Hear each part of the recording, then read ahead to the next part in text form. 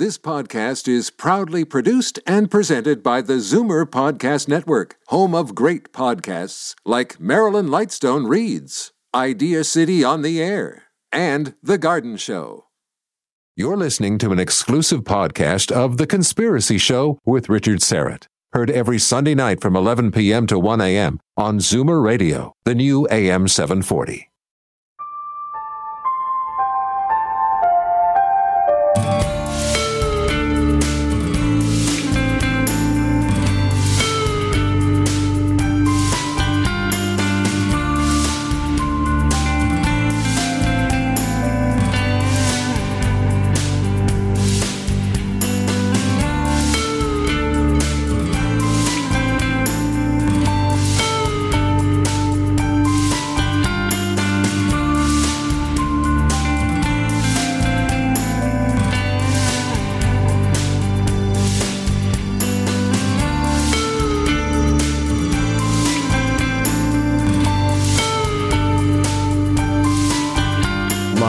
From Toronto, Canada, The Conspiracy Show with Richard Syrett from Zoomer Radio, AM 740.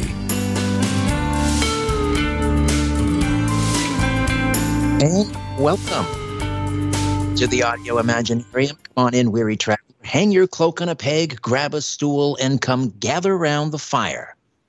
There are stories to be told, and you are among friends. Carlos Cagina is our technical producer, and Ryan White is our live stream producer.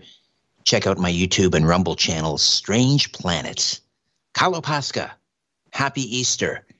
And that goes out to our Orthodox Christian listeners. Christos Anesti, Alitos Anesti. Christ has risen. Indeed, he has risen. Coming up in the second hour, I'll speak with an ordained spiritualist minister who discusses her ability to, this is interesting, she draws deceased persons and she provides evidential photographs and eyewitness testimonials that prove, she says, human consciousness continues after permanent bodily death. Of this hour, a certified hypnotist and self-described ascended healer reveals how we can master our superconscious mind and access the unified field of creation to accomplish the impossible. How about that? Josua was born with powerful abilities and has been doing metaphysical work such as astral travel, lucid dream control, remote viewing, and healing since early childhood without training. His limitless connection and constant direct limitless connection and constant direct communication with source energy. He also communicates with and visits the beyond, including other realms, realities, dimensions, and timelines. As an ascended healer and master teacher, he now guides students and clients to have similar experiences and master those same abilities. Josua, welcome to the program. How are you? I'm well. Thank you for having me. My pleasure. I want to make sure I'm pronouncing your name correctly. Is it Josua? Joshua. Josua. Like All right. Joshua, but Joshua. All right. If I could get you to speak a little louder into the phone, I'm not sure if you're on a hands-free or we want to really make sure that we can hear you properly. Okay. Is this better? It's about the same, actually, so I don't know if you can just maybe speak a little bit louder or put the handset a little closer to your face. Okay. I know that's not a great thing with cell phones, but that makes for better audio. Let me adjust this. Okay, is that better? Yes, that does sound a little better, a little more present. All right, so I want to start with some definitions, Joshua. And the first one is, what do you mean by a superconscious mind? Okay, so there's the conscious mind. That's where we are right now, which is a very small portion. And that's the portion that everyone is most aware of. Then there's the subconscious mind, the unconscious mind, and then there's the superconscious mind, which is connected to everything, everywhere, across all timelines and source. Is that similar to what Carl Jung was talking about when he talked about a collective unconscious? Is that the superconscious mind? Yes, similar. Absolutely. Okay, all right. Now, my second question for you is, how does one become an ascended master or a master healer? I mean, you started at childhood. Yes. So everyone has an amazing ability to heal themselves. Most people, once you tap into it, you can heal yourself instantly. Most people, of course, are unaware of it because of what society teaches you, what your parents have taught you, because of what they were taught with all these limitations. And the truth is that there are absolutely no limitations whatsoever. Just the mind alone, never mind any energy work or anything like that, just your mind alone is infinitely powerful. So what the mind imagines, the body feels. What the mind imagines, the body realizes. So if you just begin to imagine yourself healing, you will begin to heal. It really is that simple. And when you say heal, we're talking about physical, emotional, mental, spiritual ailments. And physical, absolutely everything across the board. So I do a 2-day workshop, and people have come to the workshop suffering their entire lives with asthma, allergies, diabetes, incurable conditions. End of the first day, it's gone, and it never comes back. That's how powerful your mind is. That's a pretty remarkable claim. I mean, does that happen with everybody every time? Some people some of the time? Okay, so I would say most of the people, first day, vision corrected, hearing corrected, like I said, incurable conditions corrected, healed. Some people take a little bit more time. Some people, it's all up to the individual. So some people may take a couple of months afterwards. Some people come back, but for the most part, everyone dramatically heals just the first day alone.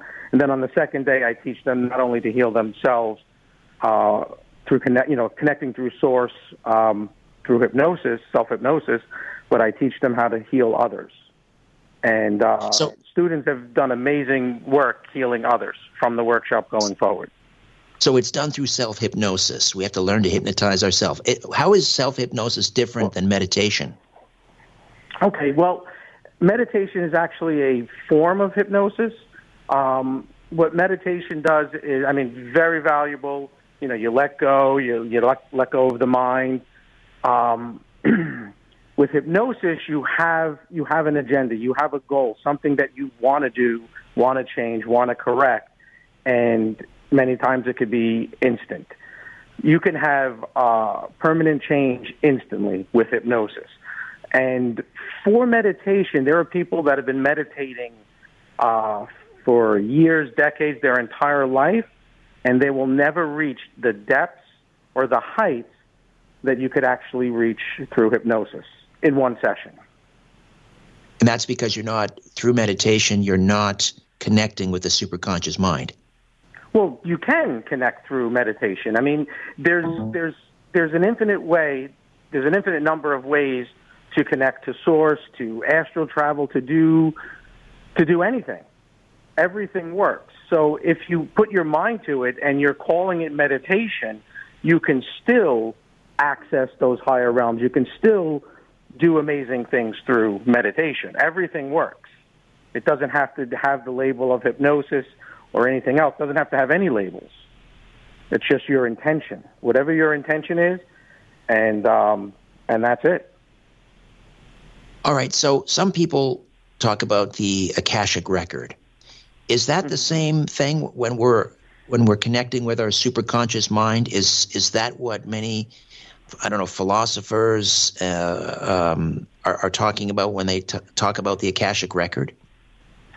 It could be. It depends. It depends on how the person is asked. It depends on how you're asking, what your intention is. It depends on your definition of that. If you want to access the Akashic records, absolutely can access it. I've guided many to access the Akashic records and change their records, because anything and everything is absolutely possible. Nothing is written in stone, or you could say everything is written in stone, but it's infinite. Every infinite possibility exists at the same time. So if you're here now, this is the most important you, and right here, right now is the most important time. So you're making the decisions. If you exercise your free will, which most people do not, you have the power and the ability to do anything and everything. So when we talk about healing ourselves, healing disease, for example, maybe we need to understand what disease is. Can you tell us? Okay, well, simply it's, okay, so something, like I said, what the mind imagines, the body feels. What the mind imagines, the body realizes. From the moment you come into this world, even while you're in the womb, you're being programmed. You're being programmed to, I mean, one of the things they say, once you hit a certain age, your vision goes. People are programmed for that. Even if they don't want to believe it, even if they don't even care about it or think about it, but when they hit that certain age, their vision goes because they've been programmed. That it goes into the subconscious mind, and it's part of the programming. Now, if everyone was taught that your vision is perfect and it will remain perfect throughout your entire life, that your immune system is perfect and you remain healthy your entire life, that is going to be the program. So what happens, okay, so I would say, all right, asthma. Do you know anyone with asthma? Yes, I do.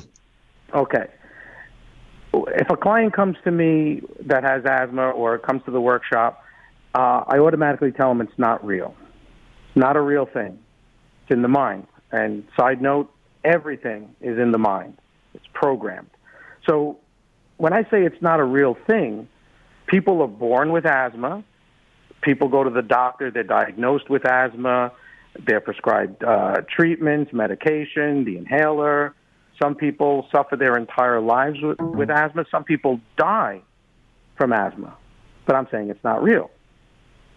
And the fact is, it is not real. You can change it at any moment with the power of your mind. But if you believe you have it, with the mind imagines, the body feels. So if you're diagnosed with something, and, you know, a lot of times a doctor gives a misdiagnosis and the person believes it, they develop the condition. Again, that is how powerful your mind is. So now if you change that around and you know that your immune system is perfect and you remain healthy at all times, you will remain healthy at all times. Now, that's not to say something comes up, like you have an abundance of stress. There's a lot of things going on in your life. The discomfort. Again, with the mind imagines, the body feels. And it will manifest, so discomfort, stress, anger, negative thought patterns, whatever's going on, it will manifest differently in most people. It will manifest in a physical condition. So if you're constantly, if you have guilt over something you've done, and it'll create the disease or a condition.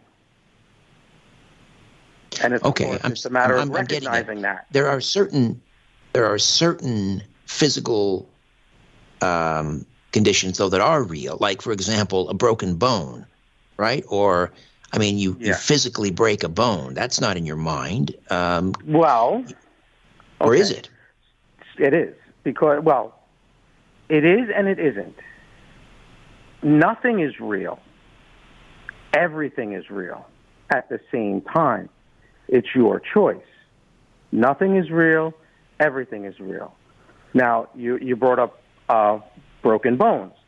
I've had students of mine that have had broken bones, X-rays, MRIs, and without getting any treatment through the hospital, they corrected it through hypnosis, through energy work, through their mind. And I'm not the only one saying this.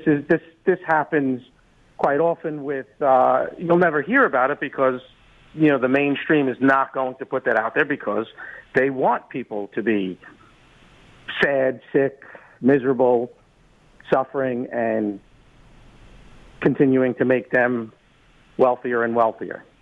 The powers behind the powers, all of that. But yes, and if you look at it one way, I know depends on how you look at reality. If you look at it right now, this is a dream. Life is a dream. If you want to look at it as we're in the Matrix, this is not the real world. This is all an illusion. So when I say nothing is real, absolutely, you can change anything and everything. At the same time, everything is real. When people, you slam your hand in a door, you're going to feel it. But you don't have to suffer with it. You can change it instantly. So you teach people how to access their superconscious mind through self-hypnosis, and this takes place in your workshops.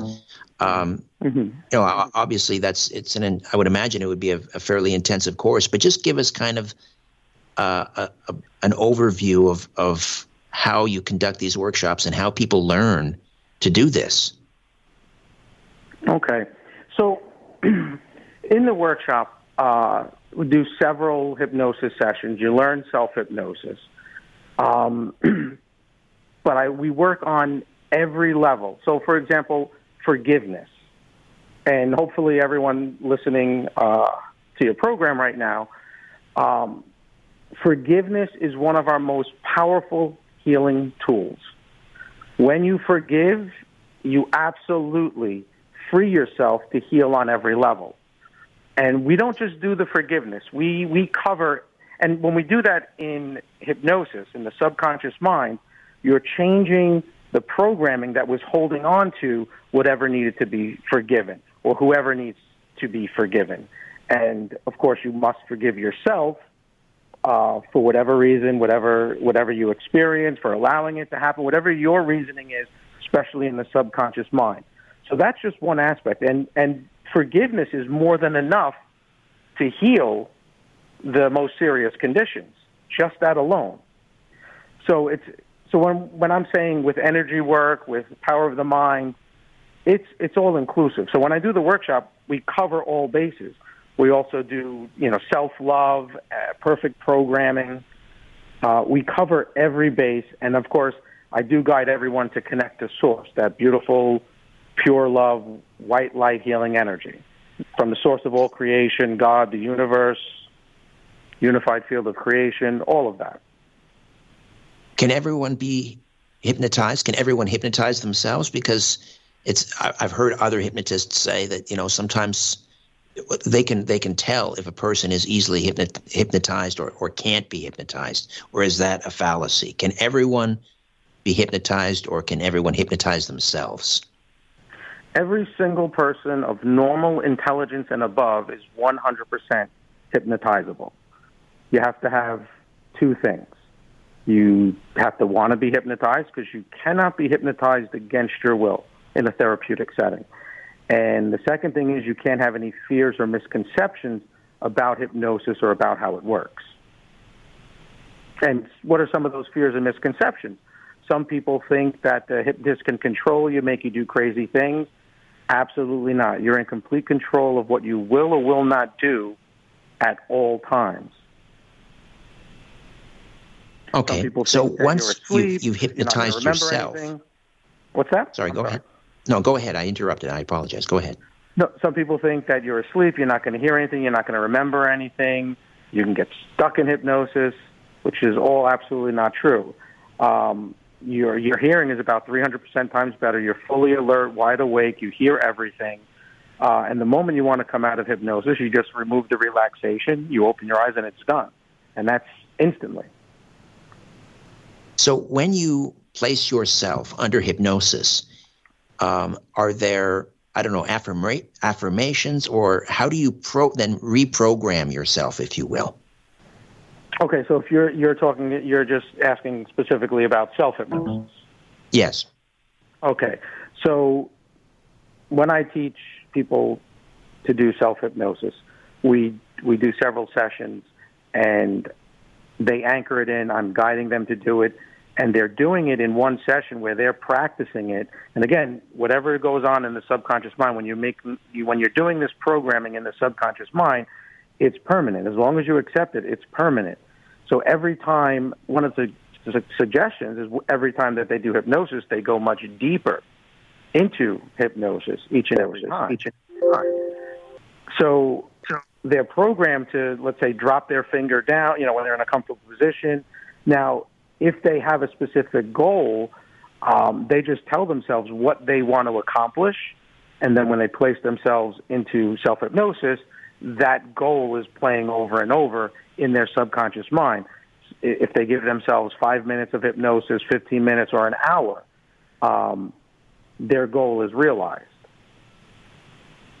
All right, Joshua, we're going to take a quick time out here. When we come back, we'll continue to talk about the power of the superconscious mind and how you can change your reality by reprogramming yourself. We'll also talk a little bit about astral travel, remote viewing, neuro-linguistic programming, how that all fits in.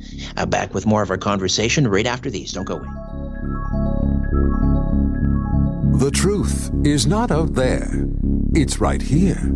The Conspiracy Show with Richard Syrett from Zoomer Radio. And we are back with Joshua, and we're talking about accessing the superconscious mind, healing yourself, changing your reality. Now,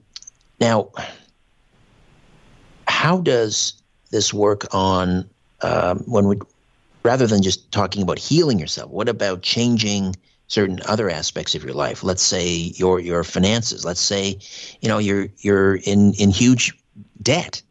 You have a huge student loan. You can't pay your mortgage. You can't get out from underwater. How can you change that reality through self-hypnosis? Well, okay. So using self-hypnosis or hypnosis, absolutely, because you're changing your programming, you're changing your mindset. You change your belief, you're changing reality automatically. Everything around you shifts and adjusts to your new programming. So if you were, most people are acting on bad programming, mislearned behaviors, cycles of dysfunction. How many people have been told, you have to work hard for your money, or money is evil, and that goes into their subconscious mind. And even though they want money consciously, because, you need that for most people, you need that to exist, pay your bills, stuff like that. And in the United States, you're trained to go into debt. Like, we're all trained to, debt is good. So, there's infinite ways of changing that. If you look at a spiritual or metaphysical, you can use hypnosis or self-hypnosis to access your different energy points. You can do it without doing hypnosis, but you have to put yourself into a state of knowing, believing whatever you're going to do is going to work, expecting the results of whatever you're going to do is going to work. But the most important thing is when you know with absolute certainty that whatever you're going to do is going to work, it works beautifully, amazingly, powerfully, many times instantly. So however you want to change your financial system, besides getting educated on certain things or, changing certain behaviors, let's say, for example, you want to work on your chakras, your energy points. You can do that through hypnosis, through meditation. Again, everything works. And if you change your aura, your chakras, to be like a money magnet or to attract opportunities, success, and to have the courage, the strength, and the confidence to act on those opportunities, it's going to change. Everything's going to change. And then at the same time, it's infinite possibilities, because all of that being said, if you change your mindset and you're expecting the world to change, of course, working on yourself, and every single person on the planet should always work on themselves to continue to improve themselves on every level, because you work on you make yourself better, you are absolutely making the world a better place just by making yourself better. But you can manifest with your intentions. You can manifest for the world to change where, debt is eliminated. And it will come about. Not almost. It sounds too easy. I'm thinking listeners are saying it sounds too easy. It must be. I'm someone who believes that things that are worth achieving require a lot of effort and hard work. Am I misguided in thinking that? Is it as simple as learning to hypnotize yourself, reprogramming yourself, or is there some considerable effort involved in learning how to do this? Well, it depends. Yes, there is considerable effort, but what is your perception of the effort that you would be taking? And that goes on an individual basis. So reality, there are infinite realities. There's infinite timelines, infinite dimensions. Everything is infinite. You are infinite. And every single person is in their own reality. Even though a lot of it will look the same, you're interacting with other people, and it feels like you're all in the same reality, but the truth is no one is in the same exact reality. A lot of them may look alike, those realities, those frequencies, but it's infinite. You talk about karma, I know, which tends to suggest that you subscribe to reincarnation. Is that true? Again, well, it depends on the reality. Yes, absolutely true. But at the same time, you don't have to reincarnate. And depending on the reality you're in, depending on if you want to call it a dream, if you want to call it the Matrix, the other side is real. People, you do not die. No one ever dies. Life goes on. As soon as you pass, if you pass physically in this world, your consciousness, you do not die. Your energy cannot be destroyed. So in the Matrix, yes, there's the other side. You go through the whole process. You review your life. You choose to come back maybe to do something else, or you're chosen to come back and, live another life. Absolutely. Now, of course, you could break free of all of that. And, of course, that's doing it all right. And letting go of this illusion of the attachments. And again, one of the biggest things is the forgiveness. Now, with karma, I do not like karma, negative karma. And one of the things that I'm doing here is to absolutely eliminate the cycles, the karmic cycles, the negative karmic cycles. If there was a usefulness of it in the past, that usefulness has outlived itself. There's no reason to continue in the karmic cycles. So the bad karma is and the good karma is what you take with you after your physical body dies, and then you reincarnate, right? Okay. I mean, that's one way of looking at it, yes. But like I said, we've been through this long enough. Some people, have had thousands of lifetimes, and they're doing the same things over and over, where, like there's karmic contracts, where, two individuals in this life, one hurt the other so bad, did X, Y, Z. Now they're on the other side, and then they're choosing, well, you know what? I did this to you. Now let's reincarnate, and you'll do the same to me. And they have those contracts, and it's a cycle that just keeps going. That's why I prescribe to forgiveness, to eliminate all the negative karma. If you want to end the pain and suffering, let go of any karma. So when I do, I know that's another thing I do in the workshops, is we get rid of all karmic contracts and obligations. And it doesn't matter if you're 15, 25, 45, 85 years old, doesn't matter what your age is. Even if you still have let's call them karmic obligations or contracts that weren't fulfilled, and I'm doing air quotes, you can't see, but to me, that's BS. Once you came into this world, doesn't matter what age you are, you have suffered enough. You've paid the price, whatever you may have done in a past life, whatever you may have done in this life, you've paid the price. Everyone has had enough suffering. Doesn't matter what your age is, you've had enough. The debt is paid. And that's one of the things we do in the workshop as well. We eliminate any and all negative karma, any and all negative karmic contracts or obligations. So how much, not how much, I would imagine it'd be difficult to quantify this, but are our diseases, our ailments, bad backs, trick knees, are they also connected to a past life, perhaps an injury in a past life? It could be. So there's infinite possibilities. So whenever anyone asks me a question, infinite possibilities. One possibility out of infinite possibilities, if you have, let's say, a bad back, you have, a back condition, whatever it may be, one of the possibilities is, yes, it came with you from a past life. Absolutely. Now, what are some of the other possibilities?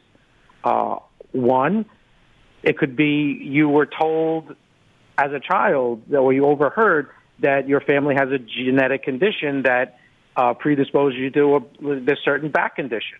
You believe it, or you accept it as, and your family believes it, so that manifests. You have a back condition.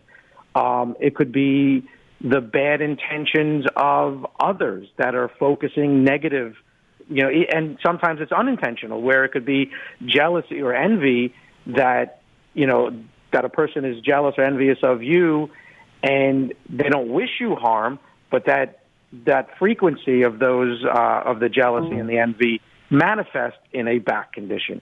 And we can go on and on because it's infinite possibilities. Now, you can discover what the root cause is, and just forgiveness alone will get rid of it. You can discover what the root cause is through hypnosis, but at the same time, you do not even need to know the root cause. You can assign a cause to it and accept it, let it go, forgiveness. However you want to get rid of it, it's in your mind, your heart. So whatever you want to use, everything works, and you can get rid of that back condition. But the cause of it, yes, infinite possibilities. One possibility is it did come from a past life. Absolutely. Okay, Joshua, I got to take another time. I don't we'll come answer back and we'll get to some. Long, do I? We'll get to some questions. Sorry, we'll get to some questions and comments from our live stream as well. Stay with us. Keeping an eye on the New World Order. This is The Conspiracy Show with Richard Syrett from Zoomer Radio. To speak with Richard, call 416-360-0740 or toll free 1-866-740-4740. Welcome back. Joshua stays with us. We're talking about the infinite superconscious mind, how to access it, how to change your reality, how to shift into any reality, again, through self-hypnosis. And the website is ascendedhealer.com, ascendedhealer.com, ASCENDEDHEALER, ascendedhealer.com. You can also just go to my website, strangeplanet.ca, and click on Joshua's name under tonight's show notes, and that'll take you right there. We've linked up. So we were talking a little bit about karma, and one of the infinite possibilities is that you have brought or the source of your bad back or your financial problems or some other disease or problems with relationships. These all come from previous lives. How does neuro-linguistic programming fit into this? NLP. Well, it's eyes open hypnosis. So you can accomplish a lot without going into a deep state of hypnosis. Just in conversation, just in anchoring, even with touch, sound, all the senses. And it can be very powerful and very effective for many people to make change without going into a deep state of hypnosis. But a lot of NLP techniques I do utilize in deep state of hypnosis. Okay, can you give us not a crash course? I mean, you can't even do that in the time that we have, but just give us a kind of an overview how NLP works. Again, you're accessing the subconscious mind. You're accessing it instantly, again, without going into a deep state of relaxation or closing your eyes. So you use keywords that will trigger the subconscious mind to pay more attention, and you're anchoring in certain suggestions that are, how do I put it? Well, I'll give you one technique. So there's certain things that let's say you have to do, you have to accomplish, but you have, let's say, like writer's block, or you just don't want to do it. It's something you just don't want to do. Without going into a deep state of hypnosis, you can anchor in that anchor in a neutral state.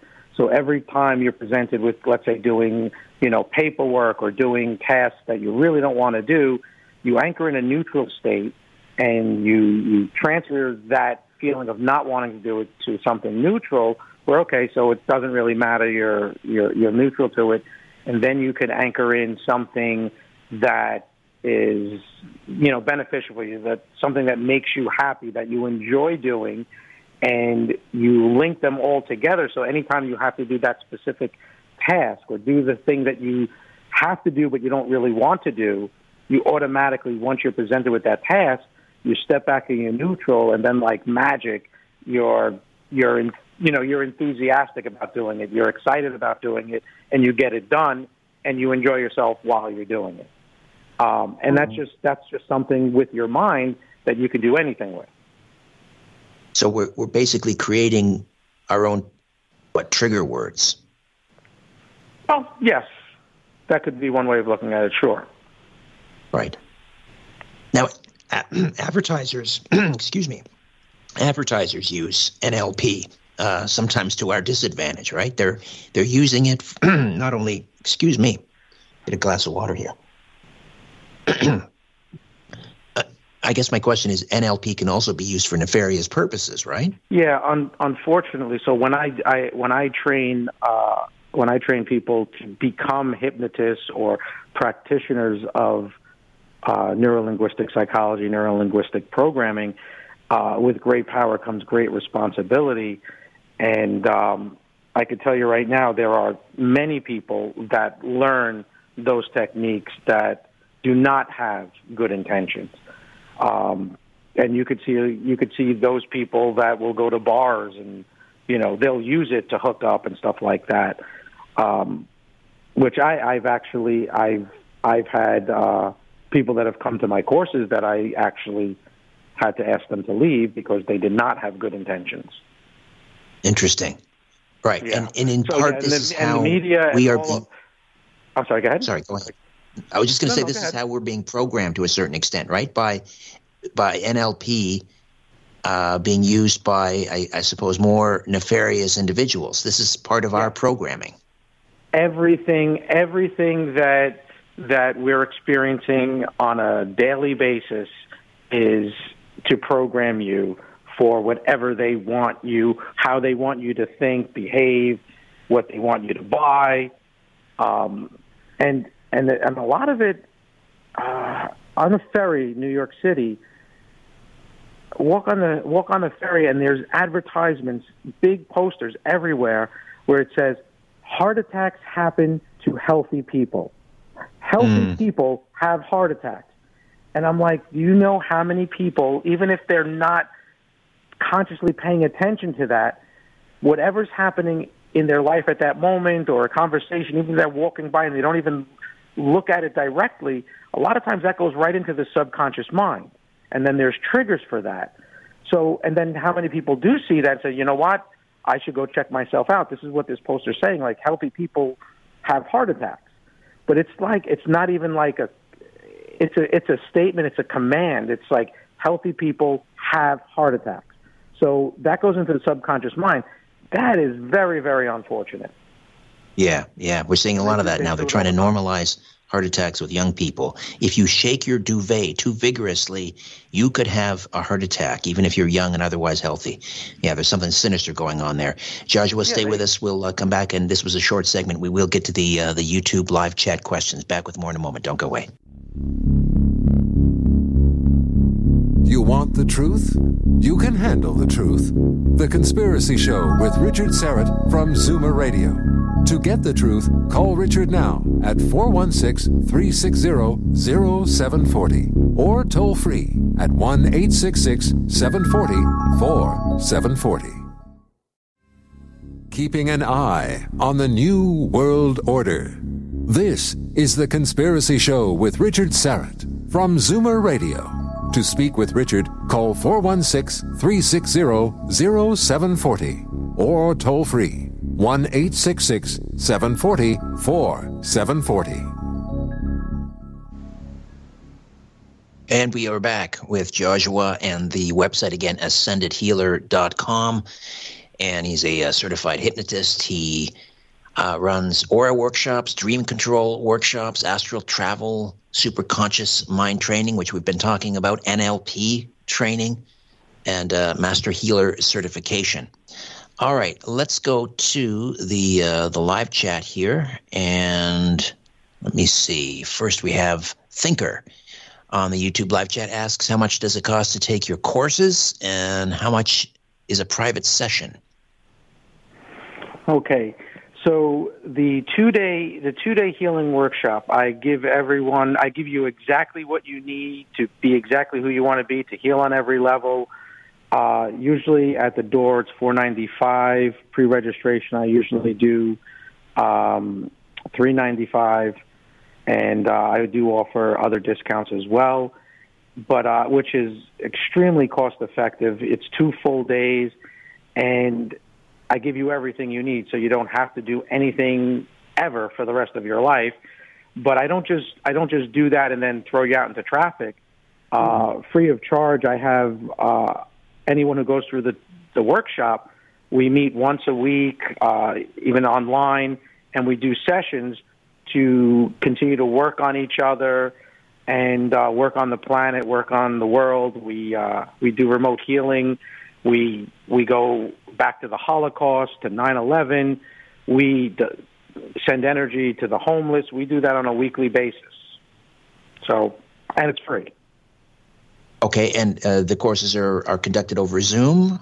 How? Well, I do them in person. A lot of them have been most of them, New York City, Florida. I've done it in L.A. and Massachusetts, but in person it's usually in New York City or Florida. But I do have online, on-demand video, pre-recorded one that people have had amazing results with as well. I All would right, prefer in person. That's at ascendedhealer.com. Ascendedhealer.com. All right. Andrew Boyle asks, can we use hypnosis, self-hypnosis, to help defeat the New World Order? Absolutely. That's what we do every day with my group, and like I said, once a week, and it's free. We meet, and that's what we're doing. We're healing the world.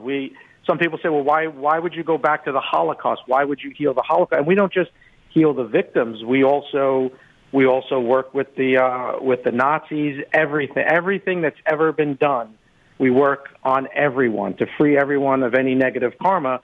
That helps us now, here and now, where we are, for the ascension.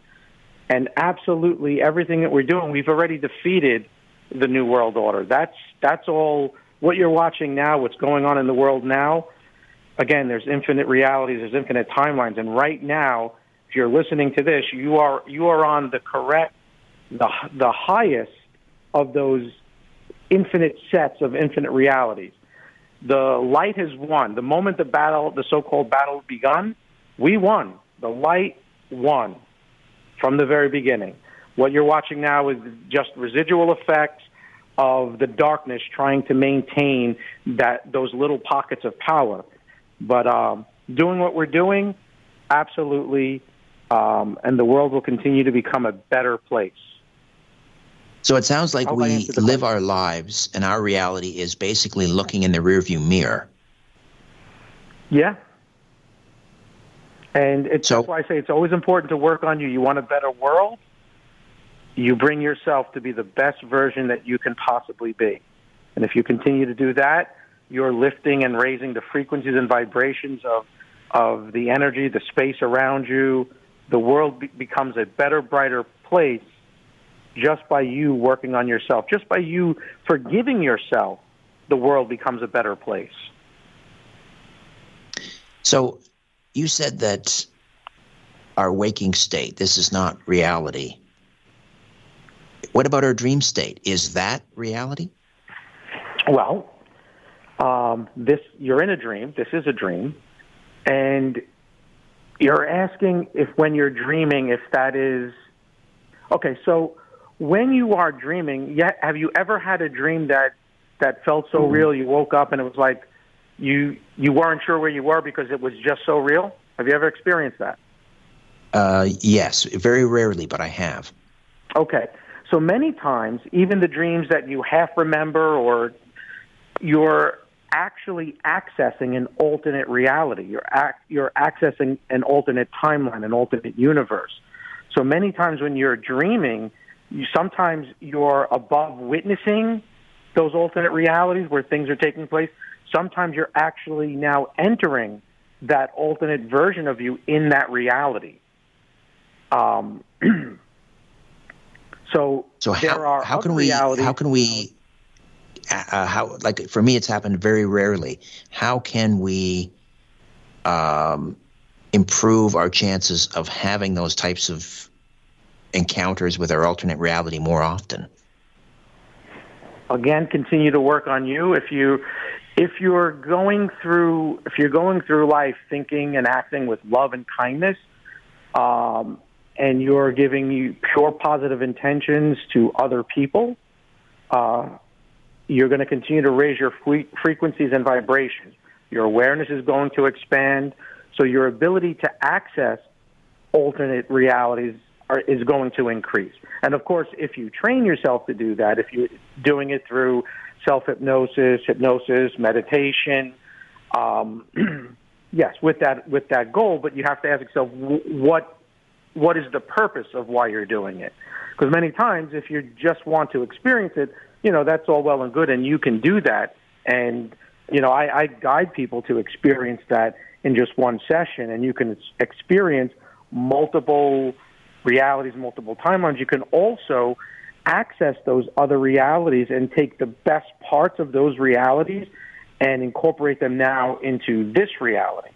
So you can access another reality where you are financially abundant, where you know finances and you know how to make money, and you have that aura of wealth.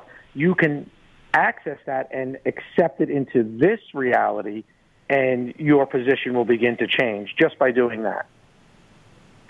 So when we access that reality, is that astral travel? Is our spirit body leaving our physical body, or where do we go? How do we get there? Okay, so there's infinite ways of doing everything that we do. Astral traveling is one of them. That's why your energetic body is leaving your physical body. And yes, you can access those alternate realities astrally. You can also go there with your mind, and there's infinite ways of doing it with your mind. And you can also access any one of your energy centers, and you could access other realities from any one of your energy centers. And if you do, if you access it from two different energy centers, you're going to have a different experience, even if you're accessing the same reality. So again, there's infinite ways of doing it through your mind, through astral traveling, or even remote viewing, where you're accessing it just by looking with your third eye. And each one is discernibly different. And again, it's infinite. There's infinite ways of doing it. And there is no right or wrong. Mm-hmm. Sorry, go ahead. It almost sounds like time travel. And time travel is very easy as well. And there's infinite ways of doing that. And that's one of the other things that we do in the workshop. When I do the self-love and appreciation session, I also do the perfect programming. And I take individuals through their timeline to the future after they've already incorporated all the self-love, and then I guide them back. They notice all of their accomplishments, how great their life is.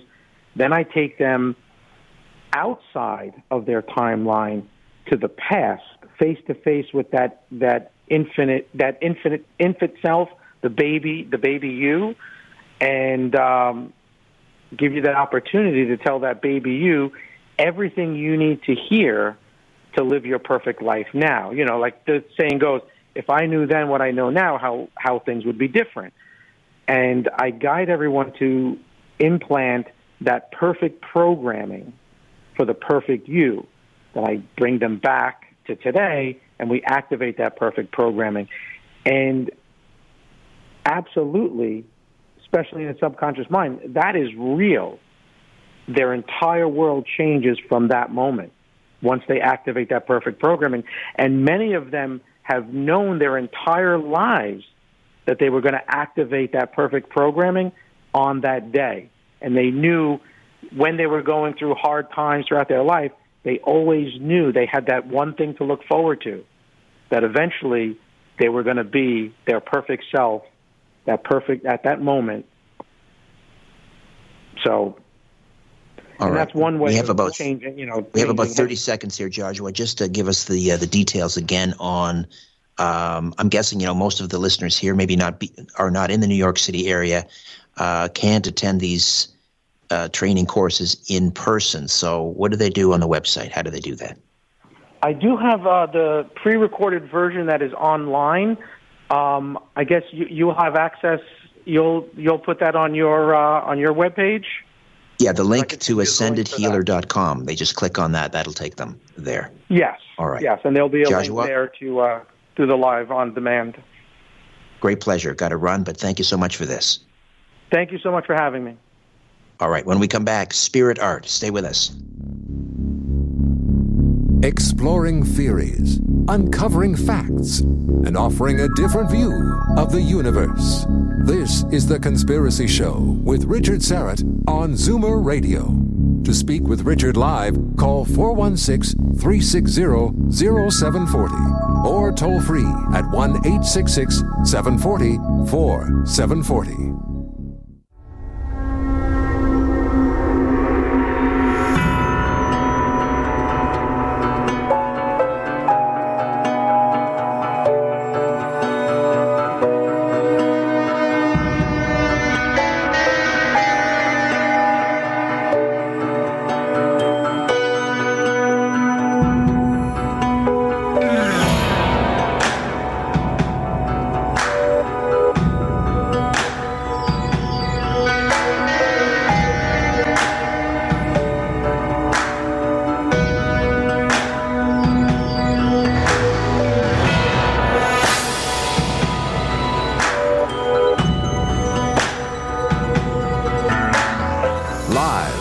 Toronto, Canada, Earth.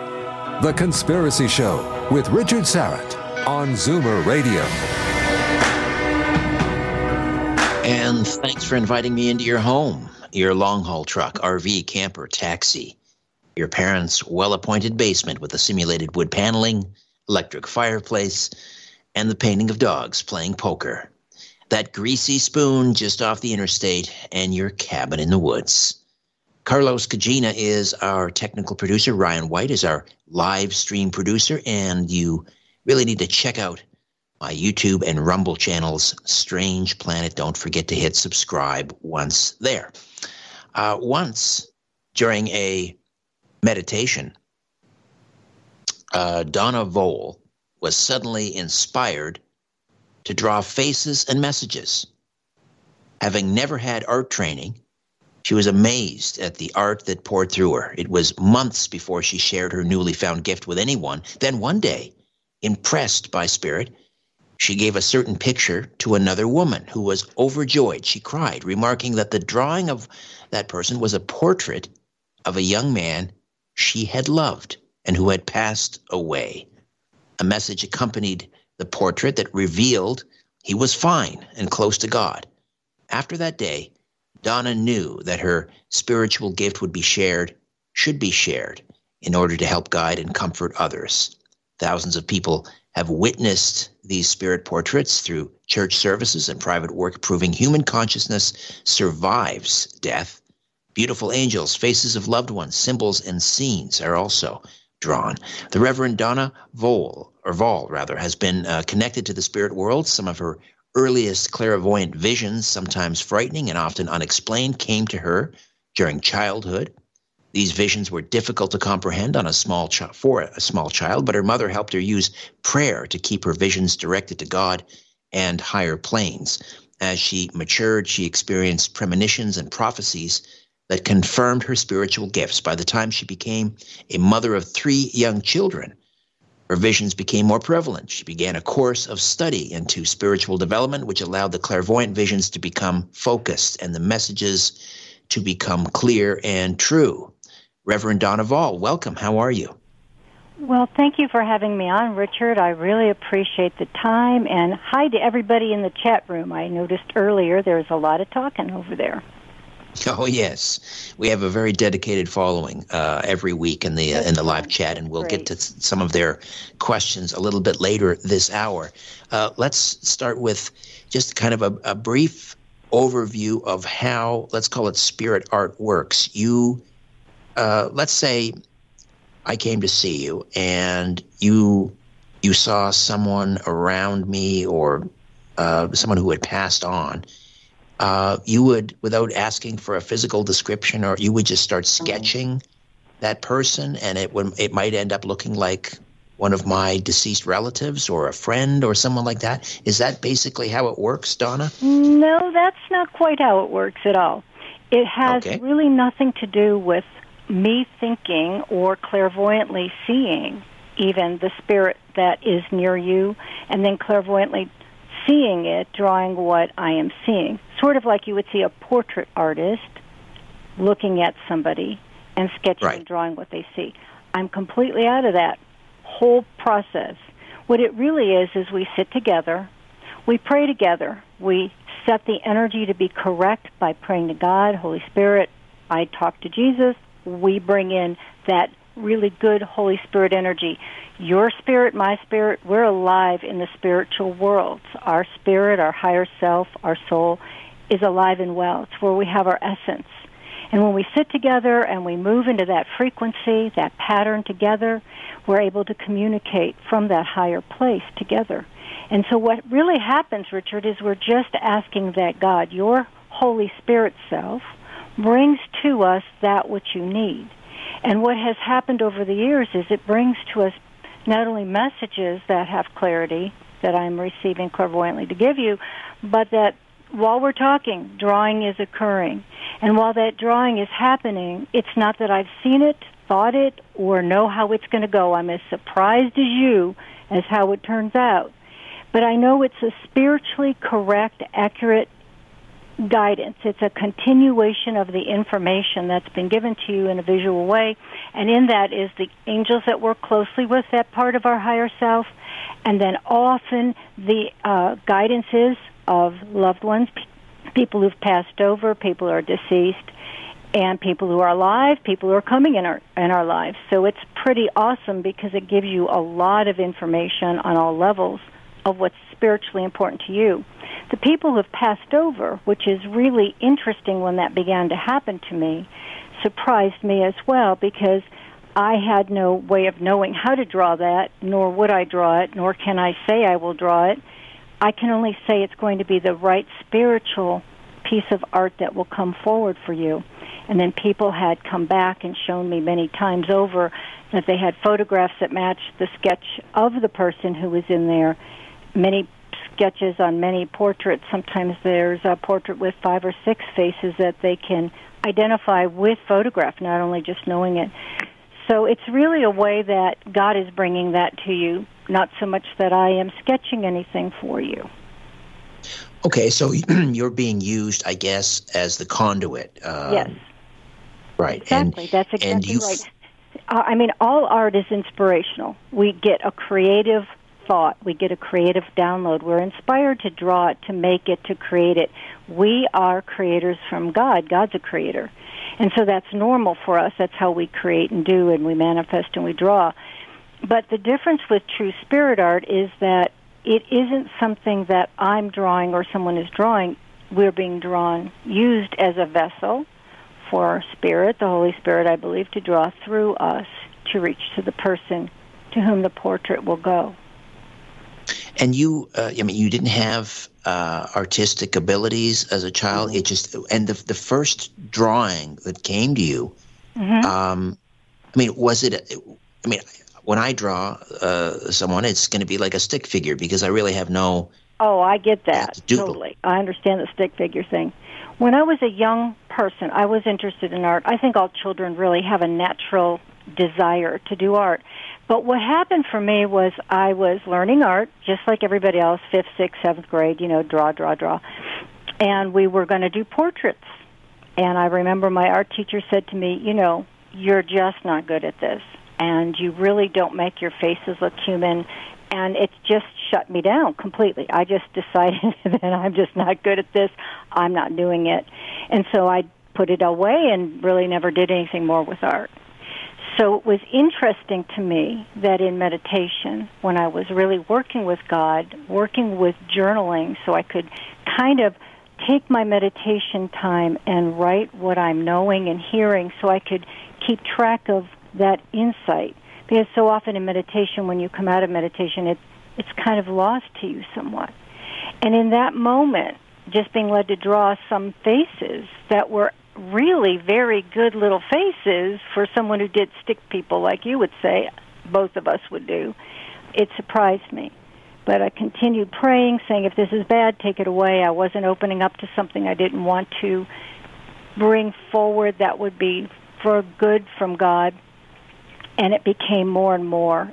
My journal became full of these faces, and I felt prompted to give this one to a person that I had known, had met, and it was completely, she brought in a photograph, and we were just shocked.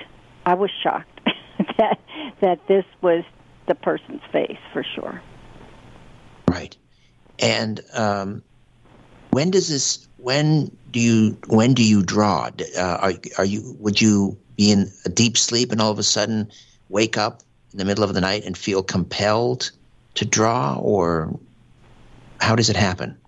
That's a really good question, because there is a sense of being compelled when the art is happening. For me, for the most part, I have a very balanced life. I think we have to learn that we are by nature spiritual beings. We're beautiful spirit. We are children of God. We are creative beings. So for us, it's normal to be connected to God. When we meditate, we create the priority to sit and pray, to meditate, to learn how to understand what our spiritual gifts are. We must learn what our higher self, our spirit, our true nature is about. And going through prayer does that. So you get that compelling energy when you're working with spirit to let your spiritual gifts grow. For me, it's not so much that I have no control over this, because that would be not how do you have a normal life, how do you raise children, how do you have grandchildren, how do you have any kind of life if it's this kind of compelling. But when I'm sitting to do the work, when I'm sitting to sit and pray and meditate, when I'm working with somebody one-on-one, or the way it developed in me was when I would work at a church. I had no idea how to do portraits through a large group. I had never seen it done. I didn't know how to do that. I knew that sketching and drawing at first was charcoal, pencil with some color pastel. Then it became angelic with full-color pastels with full-color pictures and scenes and symbols. It just developed more and more and more. So I thought, how will I do this? How will I be able to sit and be able to present in a church through spirit? Now, when you're talking about feeling compelled, that's being compelled. Because I would sit in church services. They would start maybe at 7:30, and I would be there at 7:15, do my prayer work, sit quietly in front of the top, front of the church by the lectern. And I would just be led by spirit to see as somebody walked in. I would make a notation at the bottom of that piece of paper, person in the third row, that was it. And then really rapidly, an entire portrait would be completely drawn, fully colored, everything, with messages and specific faces that would go to only that person. So it was never like holding up a picture and saying, does anybody recognize this? It had to go to that person. It was theirs. There's no doubt. And so at that point, within like maybe a 45-minute span to where it would be my turn to get up as a spiritualist and give messages, there would be maybe 12 to 14 full-colored portraits. That was really compelling because the Spirit of God, that energy moving through me, was so rapid. It was almost hard for my hands, I felt like, to move all of the art that quickly. It was That's incredible. You're drawing and sketching and coloring that quickly. 14 in the span of how long did you say? But this is the beauty of it, because it's to show us that we are spiritually wide awake and full of promise, each one of us. We never know what our spiritual gifts can be. But by doing this or having this opportunity to present this spiritual gift in a church, it reminded everybody that there's something so beautiful and profound of God with us and Spirit moving through us and our Holy Spirit connecting together, and that we were all connecting one together in that church. So whether you received a portrait or not, you definitely witnessed all of this happening, which helped people to feel better. The messages made sense to the person who received them, but also touched those that were watching it. And then, of course, what was really amazing would be that people would recognize faces on there. This is my grandfather, this is my grandmother, this is my great aunt, this is my child who passed. And so it was a way of comforting all people who heard it, to know that we are not dying and it's done. There's a continuation of our consciousness in the spiritual worlds, in those higher, beautiful places of God, that we still have that love, that love is still shared, that there's still that connection. And so that's why it was, I think, a profound thing for all people to be able to witness that and to see it. When I was learning, and I was going through lots of different church services, it was really all about faith, Richard, because I had no idea how to present it. I had no idea when I traveled, especially I went up into Canada, often to Montreal, and being in another place where people you don't know, it's not your church, you're not familiar with the people, and working with translators, because I would do a church service that we would do service with in Montreal that would be both Italian, another one would be French, so somebody's interpreting as I'm giving the messages, because when I present the art I would give a message, and they would interpret it, but it didn't need even the interpretation because the art itself spoke volumes to the people. It went beyond words, and I think that helped train me to have great faith and just trust that there's a purposeful plan, that God is good, that all of us are spiritual beings with lots of gifts if we would just learn to tap into that, and that life continues on. We don't die, that we are alive and well with God.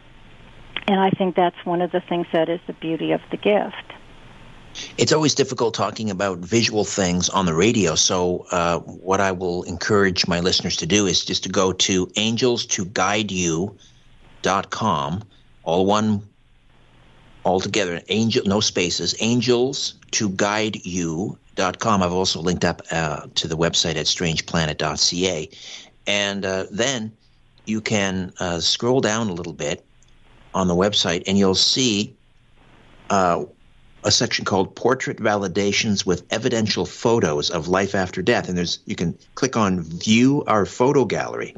And so here are some examples. It's your portrait gallery. You'll have a beautiful, it looks like a pastel drawing of an elderly gentleman with a mustache and a bolo tie. I think that's what you call that, a bolo tie.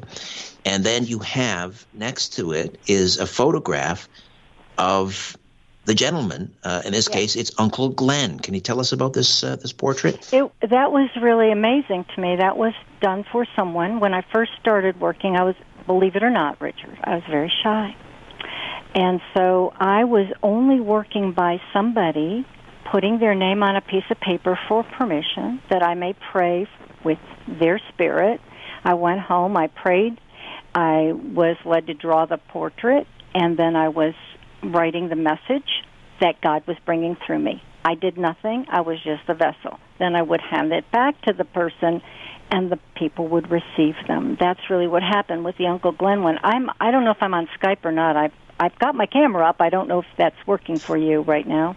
No, for whatever reason, we have a photograph of you in the live chat. That's okay, because I have the picture of the Uncle Glenn one I was going to show you.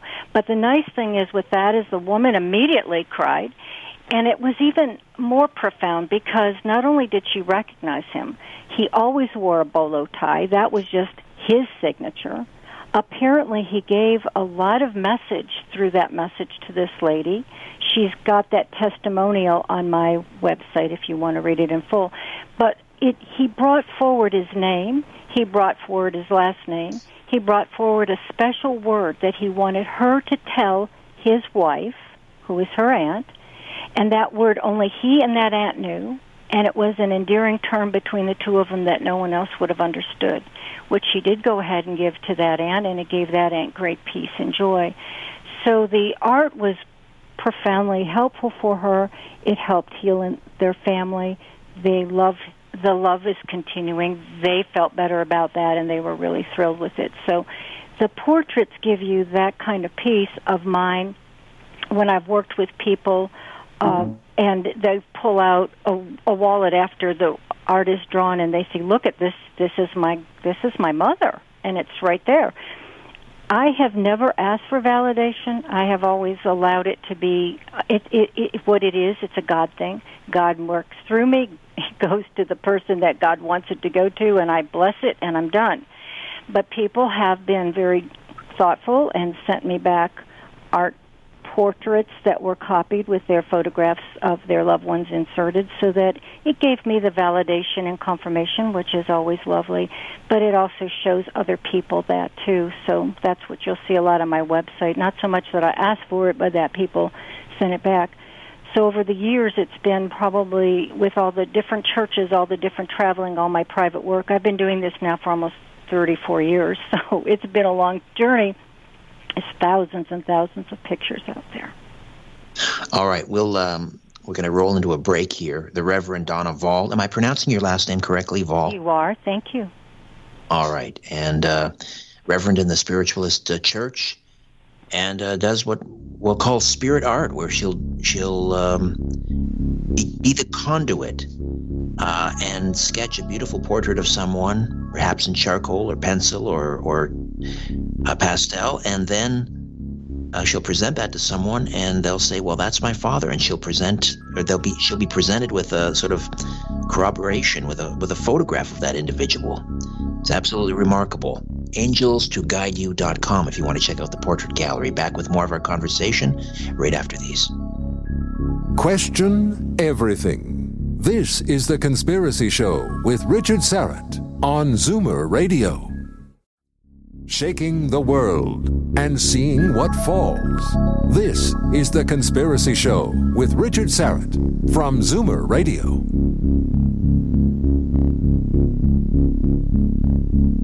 And we are back with the Reverend Donna Vall, and we're describing or discussing her portraits of people that have passed on, and she'll feel compelled to present this portrait to someone, and they will say, "Yes, that's my Uncle Glenn," and then they'll provide her with a photograph, and she's posted these portraits and then the photograph at her website, AngelsToGuideYou.com. AngelsToGuideYou.com.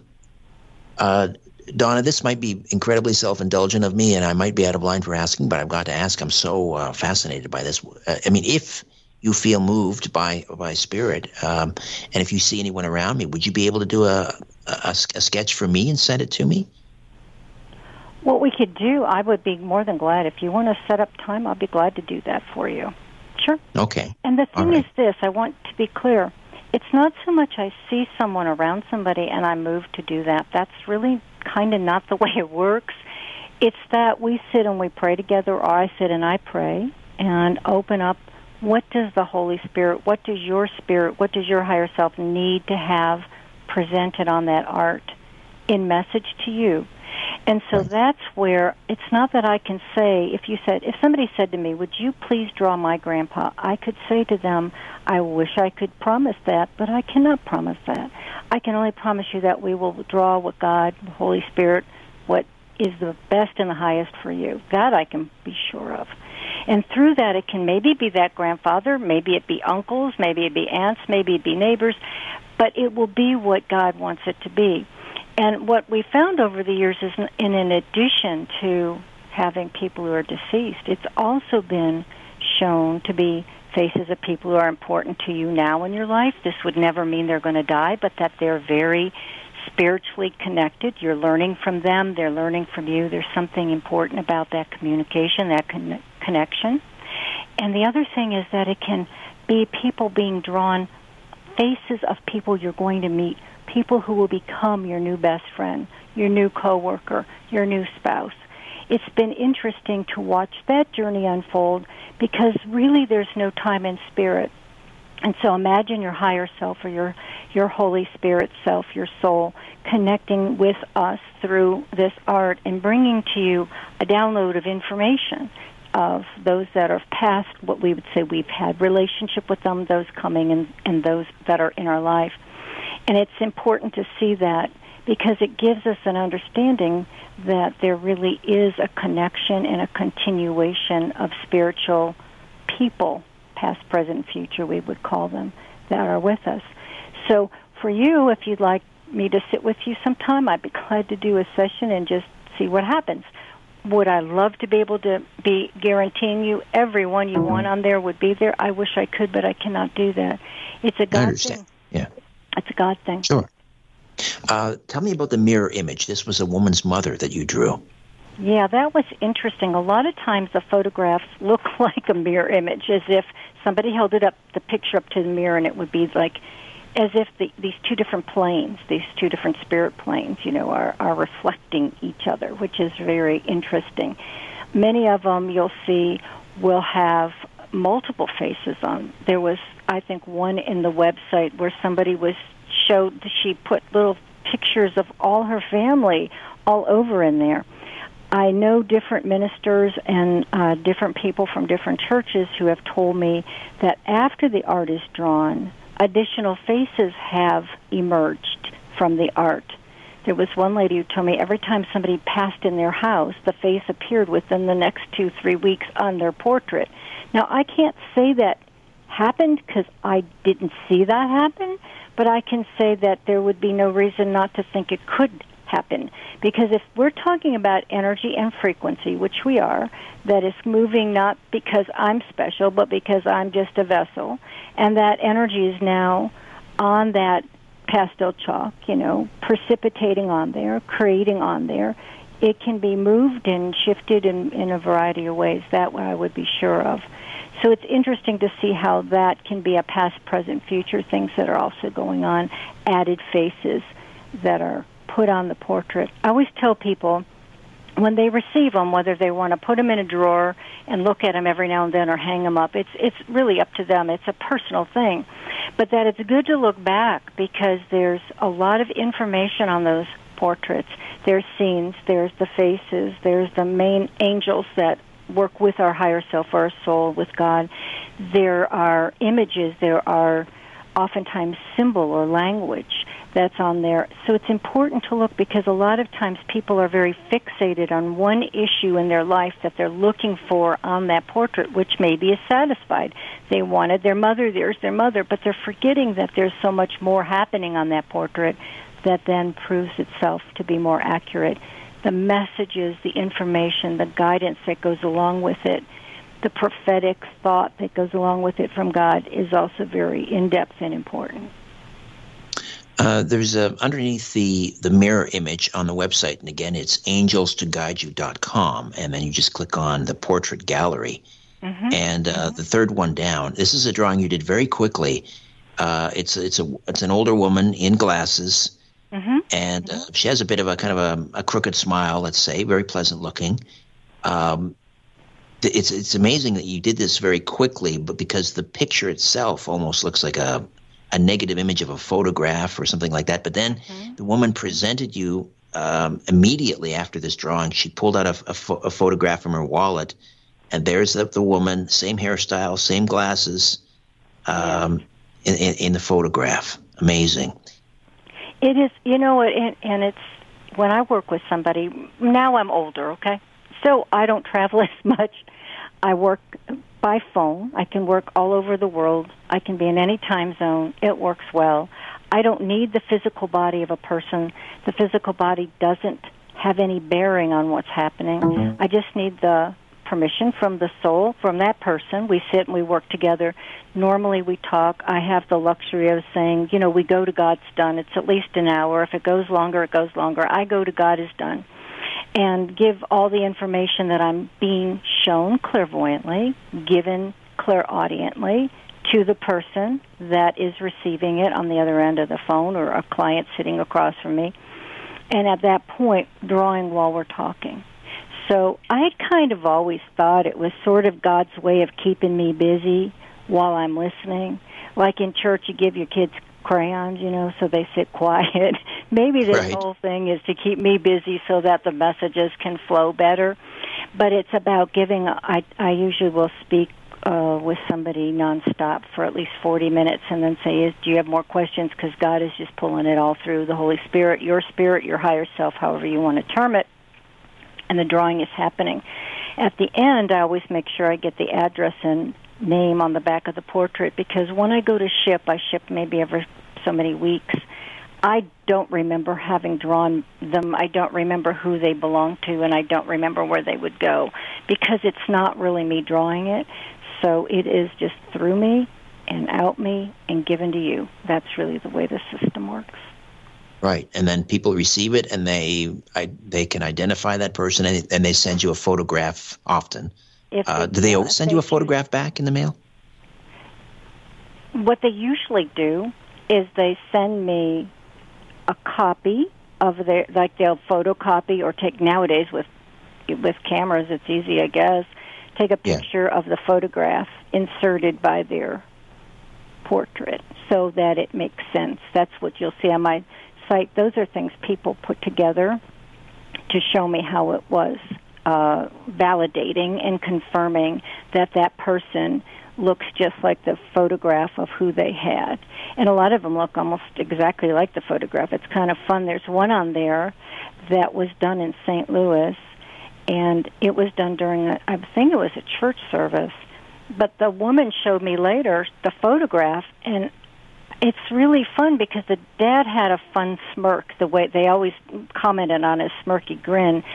And he was sitting on a couch, and he had a pillow angled behind him, and the way the spirit art came out literally has the angle of the pillow behind him. It's like, how is that possible? But it's possible because it was a God thing. So they'll respond back with portraits and the validation of the photographs. If you look online, there's a lot of testimonials and ministers who've seen this over and over in churches. So the point isn't that I'm special, because we are all truly gifted with spiritual gifts. The point is that we don't lose the love that we have. We do continue our human consciousness after permanent death, because not only do you see those images, but a lot of messages come through with pertinent information or special information that only that person would know to present to the person that I'm giving this to, or I'm sharing this with. And it also gives us a pause to remember how really it's important that we let our own selves connect to our higher self, to our spirit, to see that spiritual gifts that we all have, to allow that to be developed. We laugh about the fact that somebody a long time ago told me I couldn't draw, and she was pretty prophetic, because a lot of what I do draw with the angelics are not human. So when she said you couldn't draw a human, I guess, okay, here's a... You mentioned this one that you sketched in St. Louis, and it shows this older gentleman with glasses, with this kind of fun smirk on his face, reclining in a chair with a pillow behind him, and then in the sketch, you've got 2 or 3 children in the foreground. Are those? I'm presuming those might be his grandchildren. This is the thing, that sometimes it's interfamily connections like that. Like you'll see a grandfather, you'll see generations, okay? And sometimes what's interesting is you'll see them generationally, some will be passed over and some are still here.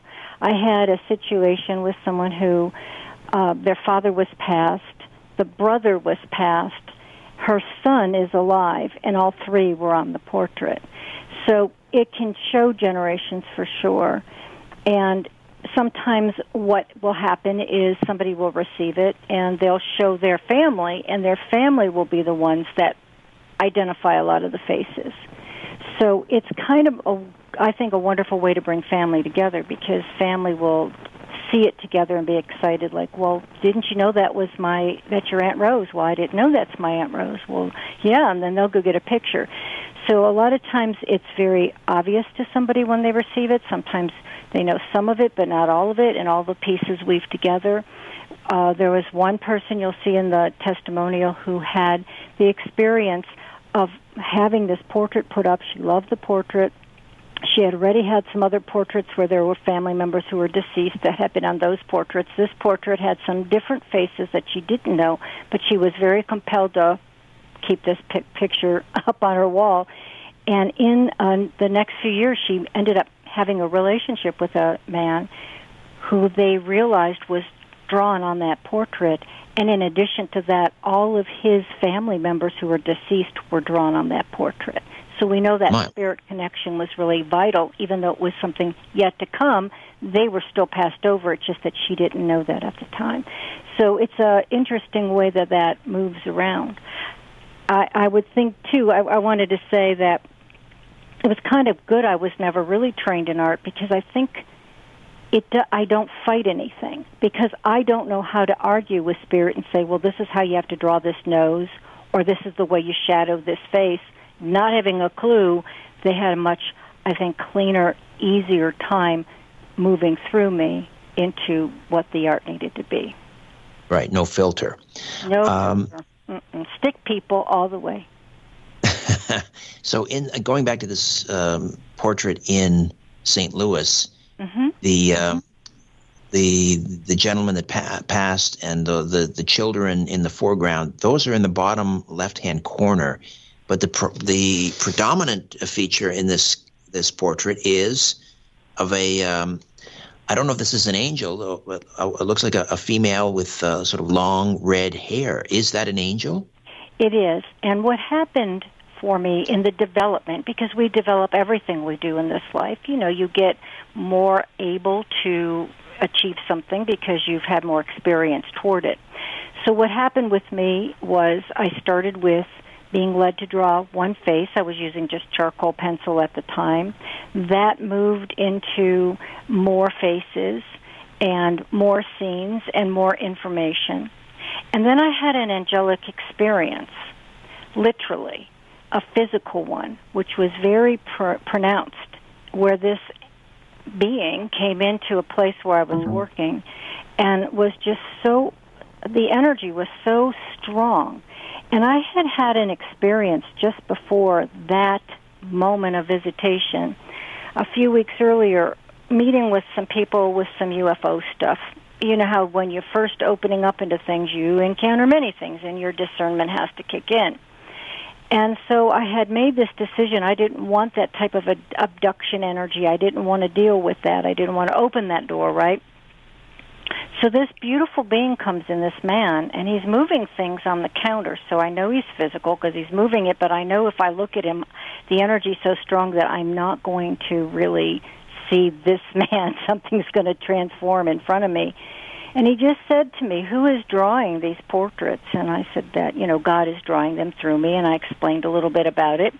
And he said, you ever draw anything that isn't human? And I said, oh, absolutely. I'm not going down a road of aliens, and, I was really limiting at that time.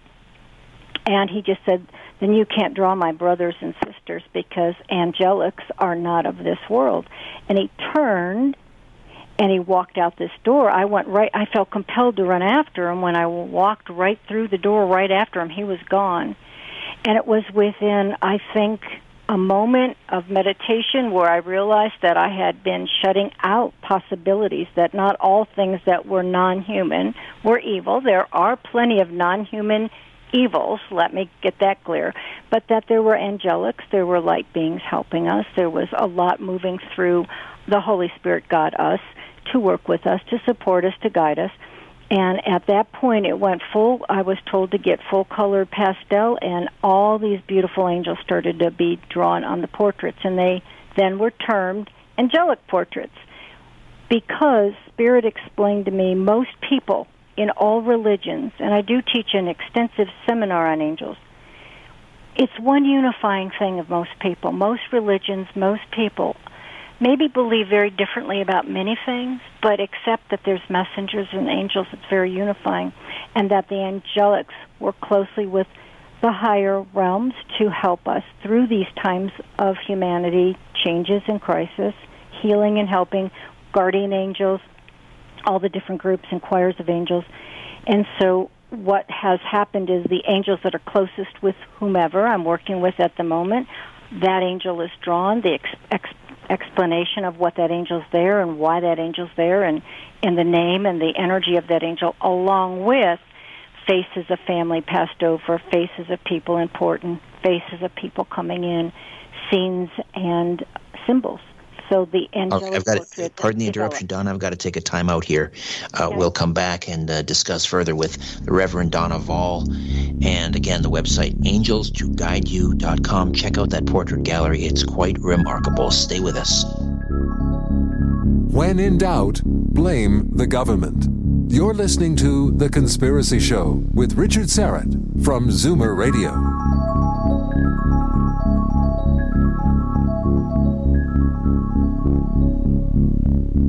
All right, we are back with the Reverend Donna Vall, and again, the website is, let me grab it here, angelstoguideyou.com, angelstoguideyou.com. We will take questions and comments from the YouTube live chat in this segment, so if you have a question for Donna, you write it down in the YouTube or type it in the YouTube live chat, and my live stream producer Ryan will curate those and send those my way, and I'll read them out over the air. Sticking with the discussion on portraits of angels, here's something interesting that sometimes you'll get a portrait of an angel, and the angel will take on the look of the loved one, or the loved one will be reflected in their faces. Tell me more about that. Yes, I've seen that happen, and it's very interesting. I've seen it happen more than one time. And I think the angel, and you know, people wonder sometimes when my loved one, my mother, my father, my grandfather passes, do they become my angel? But I think angels are truly a different species that are non-human souls. And so that's not necessarily going to be a guardian angel to you. There'll be a guidance to you because love continues. But I think the angel world is able to reflect to us energy, and so they can choose or merge that look because it's comforting, because it feels normal, it feels good to the person who receives it. And it's remarkable. You'll see striking resemblances to people that they loved in the reflection from those angels.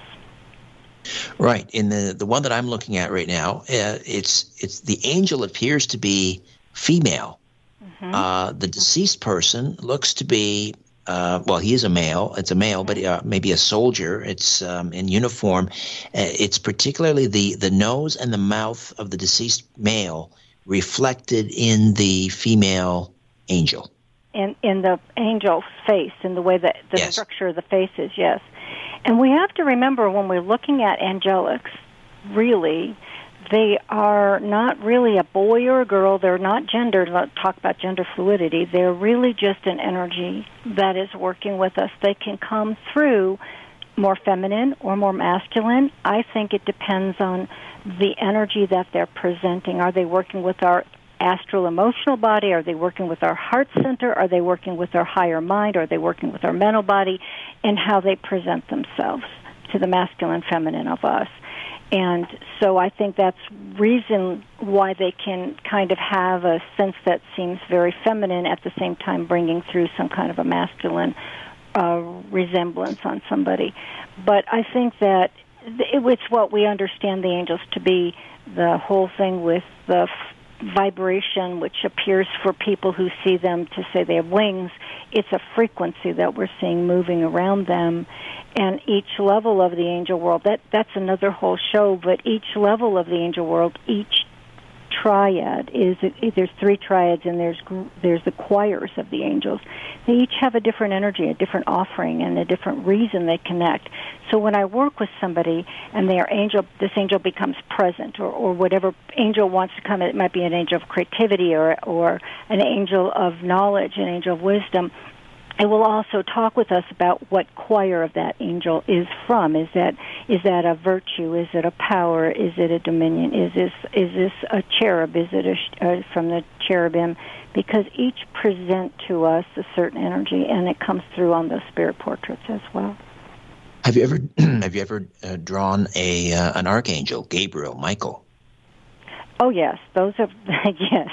Yes, because the archangels, although we know them very well because we've been familiar with them, really are not one of the higher triads, to be honest with you. They're in ones that work more with humanity, and so that's why we see them. In fact, Raphael has been spoken about having come and actually walked the earth, walked and shown how you could take a fish and you could gut it, and you can use medicines, and how he worked with Tobit, and to show him how you could actually harvest medicinal herbs. So some of these angels have come into the frequency of earth.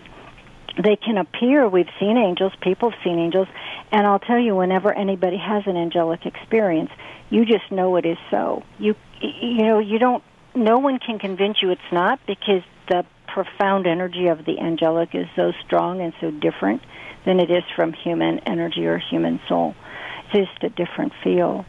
And it is pretty interesting. Yes, I've had the archangels come through in different times, because different people are working with different processes. We're multi-level people. Mm-hmm. We're very complex humans. We really are.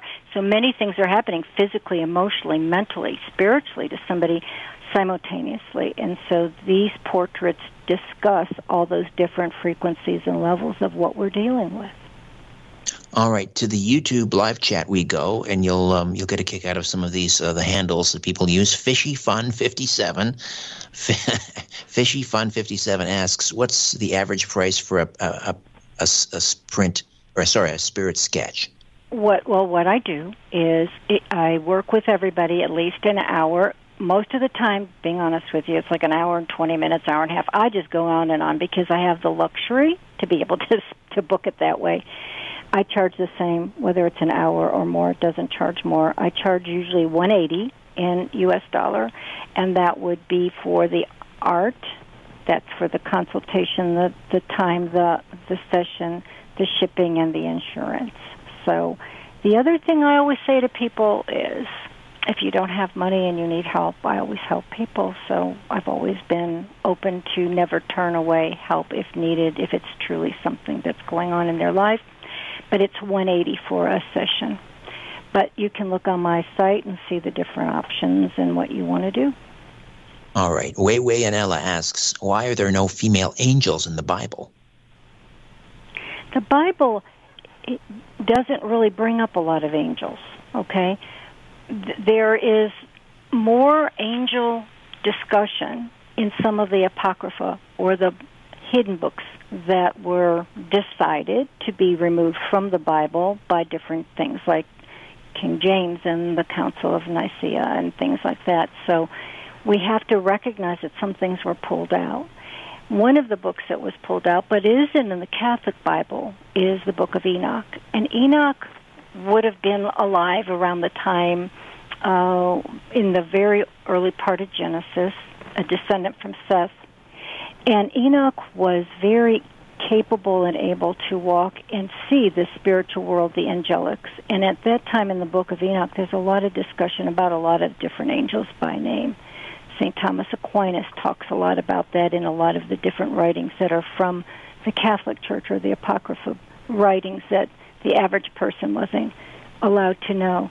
Let's be honest with the fact that a lot of what we know is very limited because we've not been allowed to know a lot of spiritual truth, a lot of spiritual understanding, and now hopefully we're breaking that through. So that would be one way to try to help understand that there's a limitation with that, but that some of the angels can appear one or the other ways. Gabriel oftentimes will be very feminine in how that angel of messages is bringing a message forward and being there for different levels, so can be also very masculine. So I hope that answers the question. It's just that sometimes we're not given all the information and some things in the Bible. And I'm a Christian spiritualist. I'm a Christian person. I understand, looking for the Word and looking through the Word, but I think we have to recognize some of that was edited out. Right. And again, and I do this too, we get hung up on this, male, female with angels. They're not male or female. They're expressing a masculine or a feminine energy, I suppose. That's exactly right. Renee Image asks or says, I get messages from deceased relatives of my friends and sometimes strangers. Does that make me a medium? And is it similar to your gift, Donna? It does make you a medium, but what you want to do is you want to learn to take that and let that develop spiritually. First, you want to learn to pray and meditate. When we pray and meditate, that's not just opening to something. We can open to all sorts of things. I say the spirit world is a whole lot like the mall. There's a lot of people when I go in the mall, I don't really want to talk with them. They don't know anything about anything. I'd rather go directly to the person I'm supposed to meet in the mall, and their spirit will determine with God what we need to know. So gifting of discernment. So I would say, yes, you are definitely working clairvoyantly as a medium. You're hearing something. You're getting validation. Obviously, she's aware of what's being said, has confirmation value. But to present it in a way, first of all, we never just go and tell somebody a message unless they want that message, because we have to have privacy for them. We don't barge into people's space. Prayer meditation would be the way to go so that you can learn about your higher self. What does it feel like when you sense it touching you, when you hear it in your thoughts, when your higher self comes to your astral body or how your feeling body is? When you recognize your higher self, then these messages will still come, but they'll be coming with more clarity and more accuracy, and they'll be coming in the correct manner. So take this gift, I'm excited for this person, and develop it with a spiritual and a meditative and a prayerful way so it can be used in a good way. You never know how much that can help somebody. We just have a minute and a half here. Are there many other people that have this ability? Do you know of anyone else who does this? At this point, I've heard that there's somebody else in another country, I think England, that might be drawing people that are deceased, maybe one or two. I don't know them personally. I would say why not, because God is good, and I'm not going to be the only vessel that God can use to do something unique with or to bring this through. So I would never presume that, no, I'm the only one. But I would say this, I think it's rare. I haven't seen it a lot. In spiritualism, I saw a lot more people drawing guides or teachers, which I can say can also be valid. We can have guidances on different levels. But as far as the details and the amount of decades of drawing people past and the information that comes on the portraits, I think that's more unusual, and I think there are people, but I don't think there's a lot of it. However, right. If a lot of your audience starts meditating and praying, we don't know how great, through discernment and their spiritual gifts, greater things can come, Donna, a real pleasure. We'll have to talk again. Thank you. I'm glad I met you. Thank you so much. I appreciate the time, and bless you and bless everyone that was listening. Reverend Donna Vall angelstoguideyou.com. All right, thanks to Ryan and Carlos. Back next week with a brand new program. In the meantime, don't be afraid. There's nothing concealed that won't be revealed, nothing hidden that won't be made known. What you hear in the dark, speak in the light. What I say in a whisper, proclaim from the housetops. Move over, Aphrodite. I'm coming home. Good night.